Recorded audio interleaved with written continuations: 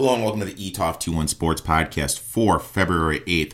My name is Eric. I'm the man behind ETOF 21 Sports. You can find my work on Twitter at ETOF 21 Sports for everything. On Instagram, everything sports betting at ETOF 21 Sports _. For free horse racing picks at ETOF 21 Sports _horse _racing. For daily sports takes, a daily 5 things from yesterday at ETOF 21 Sports _fantasy, and that's also where I'm going to be doing all my mock drafts, my free agent rankings. I'll have a weekly player to attack, player to avoid for fantasy football, and whatnot. How is everyone doing today? Are we hungover? Does our stomach hurt? I'll tell you what, I live a pretty clean lifestyle, and I had some wings, I had some za, I had a little too many beers yesterday, and you know, my stomach is burning today. I don't know if that's a little TMI, but that healthy eating definitely wasn't yesterday. But hey, it's a Super Bowl. You only live once. This is the final reaction Monday of the NFL year. Wow. What a year it's been. It seems like just yesterday I was diving into the NFL draft, telling all you guys why Tua sucked, why I wouldn't draft Allaire, why the Chiefs should have drafted a pass rusher, and boy, they could have used one last night. Like always, this day is for a review of the NFL action, so let's dive right into it. I'm not going to lie. I spent a lot of time, as I always do, capping this game. I dove into it when I was on here on Saturday with Sterling from Silver Star Sports, and when I did the podcast with Gino from That's What G Said podcast, I laid it out how the game was going to play, and it pretty much played that way. The game started out, and before I dive into anything from the game, I have to say, I had never heard of her before. I admit it, I'm not really that into the social stuff, the what's going on in the world with pop culture. That girl is a fucking smoke show, and she got a fan in me. Oh my God, that girl is hot to trot. So, game started out, Chiefs called heads, won it. Obviously deferred. Bucks quick 3-and-out. Then they punted. Chiefs, they got that first down with Mahomes. And it kind of was a thing where they were able to get to the outside. And like I said, Mahomes was able to get to the outside. And looking back at it, I really feel that where were the jet sweeps to the outside with Hardman and Hill? I know they did one, I believe, with Hill. I thought they could have done that more. And I also thought they could have done a little screen game to the outside. Just because anytime Mahomes was able to get to the outside when there was a pass rush, that was their best offense. The Bucs did a great job of forcing Mahomes to take the underneath stuff, take Hill away back deep because they were double teaming Hill, and they just let him have Kelsey underneath. I mean, when they got down into the red zone, they would double Kelsey and Hill, but they did a great job, and then the Bucs were able to take advantage of the backup tackles. There was that play in the first quarter on the Chiefs' first drive. Mahomes missed Hardman wide open, and if the Chiefs would have got that score, I really think the game would have played a little differently. If the Chiefs get that 7-0 lead, put a little scoreboard pressure on, then that would have been interesting. Next series, they were able to drive down and get that field goal. Bucs get the ball back, punt. Then the Chiefs drove down and got the field goal. And then the Bucs, they finally started figuring, hey, we need to run the ball. And they started that run. They started that series. They pounded the ball. And guys, I've been harping on it for 2 weeks now. The Chiefs' defense can't stop the run. They can't even stop passes to the running back. That's why me and my guys, we attacked every single Leonard Fournette prop. The only ones we didn't hit, we lost half a U on game MVP. I mean, I could make an argument he should have won that. We lost a U on first touchdown. So, obviously, Gronk got it. But, I mean, it's when you look at at this point in the season, teams are what they are. And I don't understand how people couldn't see that the Chiefs couldn't stop the run, and that's what the Bucs were going to do. Everyone's like, well, what about the Bills game? Bills were relying on TJ motherfucking Yeldon. You're telling me that TJ Yeldon was going to be the guy that was going to propel the Bills? Come on, guys. Let's think. Let's take a step back. After they were able to establish the run and then they were able to get the screen game going to negate the Chiefs' pass rush, I mean, the game was over. The Bucs were able to just march down that field and make the Chiefs look amateur. The Chiefs really had no answer for anything the Bucs were trying to do. Granted, Mahomes was under pressure. He has to have toe surgery. Props to him for out there playing and competing, but they just didn't have any answers. And the game, like I said, the game played out like I said it was going to play out. I've been on all these podcasts, and I said the Bucs were going to run the ball. The Chiefs were going to be able to stop the Bucs. Bucs were going to force Mahomes to play the underneath, and they were able to get to him. And that's how I capped the game, and played out great. End of story. Me and my boys cashed. People on social media I saw during the game were complaining about the officials handing Brady the Super Bowl. So let me get this straight. You're telling me that the officials were the reason that Mahomes played like garbage and the Bucs defense was able to keep him in check? Guys, what you guys didn't understand is the Chiefs were one of the most penalized teams in the NFL last year.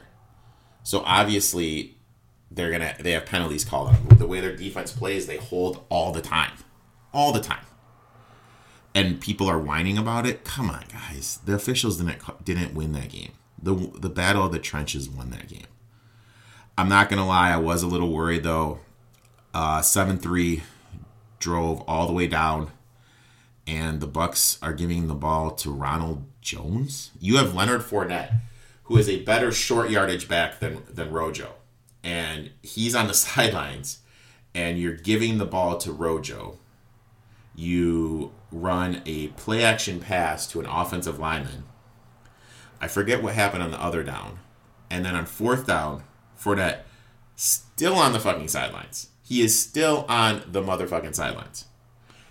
And you give it to Rojo, gets stopped. Mahomes gets a first down. Punt. But there was a penalty for holding. Repunt, the kids shake the punt, and then the floodgates just fell off. I mean, once they got that lead, it was game over. 14-3, game over. Everyone thought that run from Kansas City was coming, but guys, let's be honest. If you can't protect your car, meaning Mahomes, it's going to take damage, and it's not going to perform as well, and that's exactly what happened. So, great day, as I said, for me and my boys. I'm working on this blog post, and it's kind of interesting when you look at teams that have won the Super Bowl over the year. There's one team I've already circled. I've already locked in for futures. I kind of noticed this trend, and a couple teams fell into the trend. A couple teams I am going to avoid. A couple teams, if they add a piece, I'm going to be interested in next year, and one team I'm definitely interested in next year. So I definitely looked into that. That blog post should probably be coming on Tuesday. I think my schedule moving forward is going to be Monday, obviously the podcast. I'll kind of give a weekend recap of some stuff that happens. Tuesday, blog post. Wednesday, I will give my updated rankings. Everyone wants early rankings. I will be posting them every Wednesday, updating them, whatnot. Thursday, I will give a fantasy player to avoid or to attack the next year.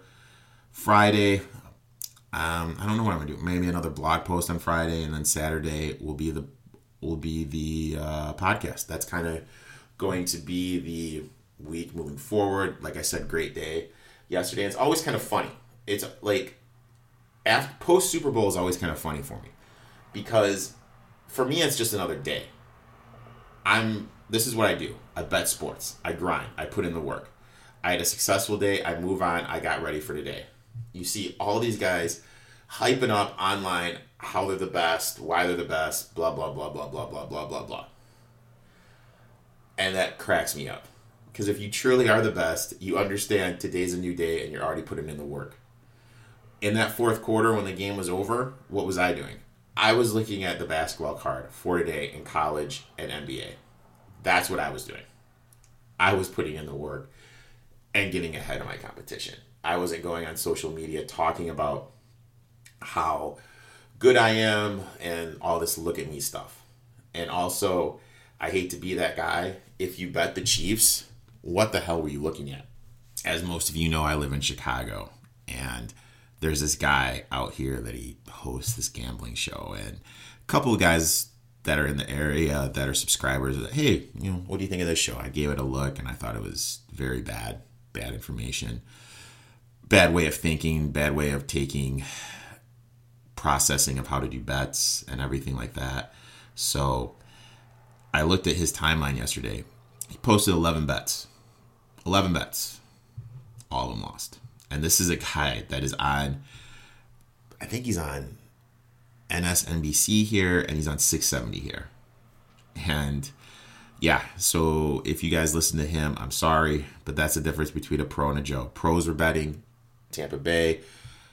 Joes are betting Kansas City. Because like I said, when it gets down to it, football's run in the trenches. As much as the quarterback's sexy, the wide receiver's sexy, running back sexy, whatnot, football at the end of the day is won in the trenches. And like I've said numerous times, that's why I value offensive line, defensive line when I do the free agent rankings, when I do the draft rankings. That's what's important to me. And yesterday showed why it's important. And that's why Sewell, the kid from Oregon, that's why I think whatever team drafts him is going to take a huge upgrade. I would love the Cincinnati Bengals to draft that kid. That is my wet dream. Also, real quick, halftime performance. What the fuck was that? Like I said, I really don't know. I didn't know any of the Weeknd songs. I never even heard of the Weeknd before. I do have a TikTok. One of the songs I've heard on TikTok before, I think it was a song at the end, but Jesus Christ, that performance was fucking awful. Where's my girl Shakira shaking her hips? It was just bad. It was just really, really bad. Didn't really find it entertaining. I really don't think anyone else did, to be honest with you. Commercial-wise, commercials suck this year. Commercials that stuck out, that oatmeal milk commercial, did that guy really pay $5 million just to have him be in a field singing? I mean, that was fucking awful. The selling time to fly to outer space, that one, what the fuck was that? I like the Will Ferrell, the Norway one, where he went to Finland and someone else, the Tracy Morgan went someplace else. I like the Tracy Morgan one with the mortgage finance one. I thought that was pretty funny. The Anheuser-Busch, hey, let's grab a beer. Hey, guys, I am always down to grab a beer.